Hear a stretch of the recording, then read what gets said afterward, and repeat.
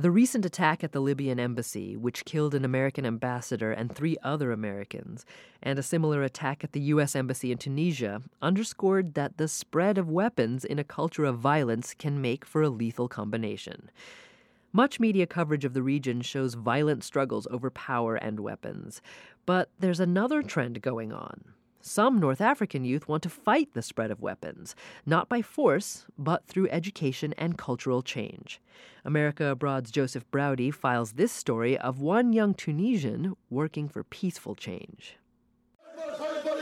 A day of rage against the United States and the Muslim world as fury mounts over an American film that insults the Prophet Muhammad. In Tunisia, at least 3 people are killed after police opened fire near the U.S. Embassy. Outside Washington, U.S. President Barack Obama attended a somber ceremony as the bodies of Americans killed in Libya were returned home. الو مرحبا معنا على الخط مباشرة من تونس. Amid riots region-wide, on FM radio in Tunisia, a voice of reason.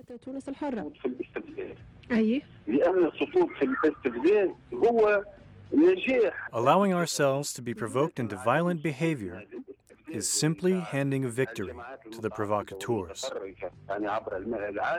Hazem Psouri is referring to the anti-Islamic YouTube film that ignited passions across the Arab world.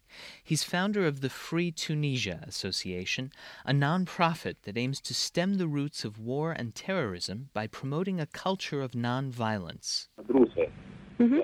Even during the period of the Prophet Muhammad himself, peace and blessings be upon him, his opponents already were trying to incite against him. But the right response for us is to respond to this hatred of Islam and Islamophobia through alternative, peaceful, civil means, by relying on a culture of nonviolence, by publishing, by researching, by bringing together Arab and Islamic peoples to show the greatness of our Prophet. At a recent convention for non-profit groups in Tunis, Hazem and his staff of 7 volunteer 20-somethings worked the crowd, passing out business cards. They look like any other crew of savvy Arab youth activists, but their somber mission of combating weapons proliferation stands out somehow in the hole full of charity groups, job trainers, and women's empowerment initiatives. Hazem is different, because Hazem is haunted. It's been a violent few weeks here, with scores of Tunisians believed to have been shot dead by the security forces. Mounting anger on the streets, and nobody knows what will happen next. Hazem is haunted by the death of his closest friends last year to the gunfire of an ex-dictator's police force. 219 protesters died before the fall of Tunisian ex-president Zain al-Abidine bin Ali in January 2011. 219 more than Hazem could bear. This event was very influential on my life, seeing our brothers fall so randomly, so immorally. And with the fall of the regime, we knew a different kind of danger was on its way, as weapons were proliferating, and it was necessary to struggle against this. Psouri's fears bucked the trend of euphoria on Arab streets and around the world, which Americans remember from TV news coverage of the Arab Spring. Everybody around is so happy and it's unbelievable. Now, it's sexy and cool to be an Arab revolutionary. What an intoxicating message for a part of the world where the majority is younger than 30. We are seeing something that moves us as Americans because I think Americans left, right, and center believe in government of the people, by the people, and for the people. And when we see people in any country around the world try to make that happen through peaceful means, we instinctively side with them. Though it's a dream that Tunisia be free, it's a dream that Tunisia be democratic, the path to democracy is a long path. The fall of the regime on its own does not create the democracy that the youth of Tunisia want. But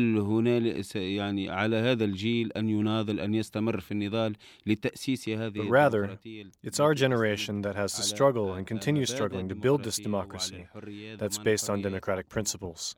Psouri founded his group within weeks of the Bin Ali regime's fall.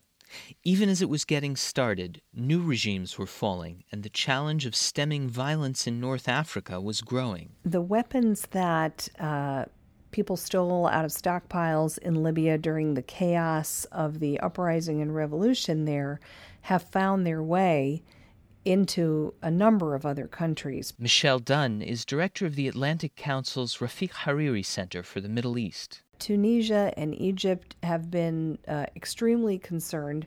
Those countries had their own revolutions, and the armed forces there turned their attention a little bit away from the borders and toward restoring order in the cities. And therefore, it's been a major challenge to them to try to control their borders. In Egypt as well as Tunisia, the months after the revolution saw a spike in violent crime and the formation of new armed Islamist groups, like the one in which this Tunisian mosque preacher is a member. Fighting, fighting. Oh youth, fighting in the path of God. Many Tunisians, especially those opposed to Islamism, began calling for a new security crackdown as the crime wave spiked, but not Hazem Qsouri. In 2007, I joined the legal profession.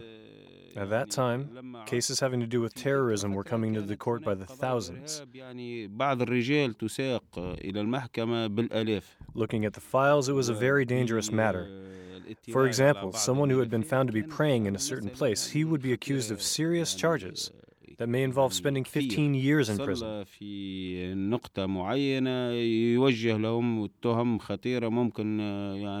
in a democratic framework, the accused is supposed to be assumed innocent until proven guilty in a just court.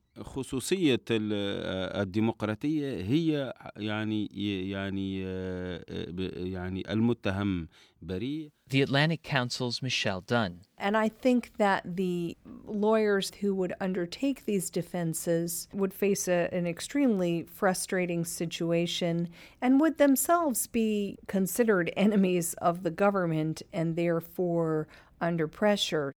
Qsouri's unusual background insulated him from false nostalgia about Tunisia's dictatorial past. The freedom he has been calling for instead is one in which political and religious leaders restrain themselves from enabling violence, and Qsouri's organization convenes educational sessions to teach them how to do it. Our goal is to move people from the logic of hostility to the logic of rivalry, to try to help someone understand that his opposition is not an enemy, but rather a political rival. We convene workshops.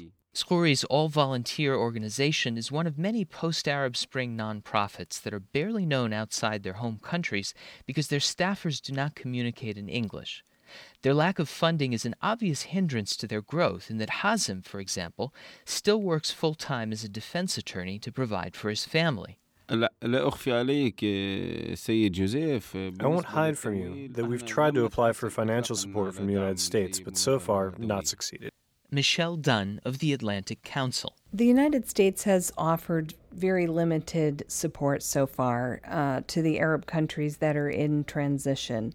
Admittedly, it's a confusing political situation, a changing constellation of political players in countries like Tunisia, Egypt, Libya. There are some limited programs to, extend advice and assistance and so forth.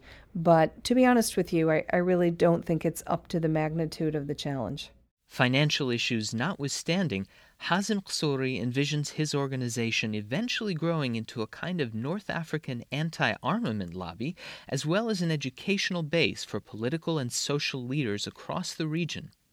Young people always aim high, to be sure, but it's a safe bet that this determined activist, who bucked conventional wisdom in starting his group, then braved a mob mentality in standing up for it, will press on. For America Abroad, I'm Joseph Browdy.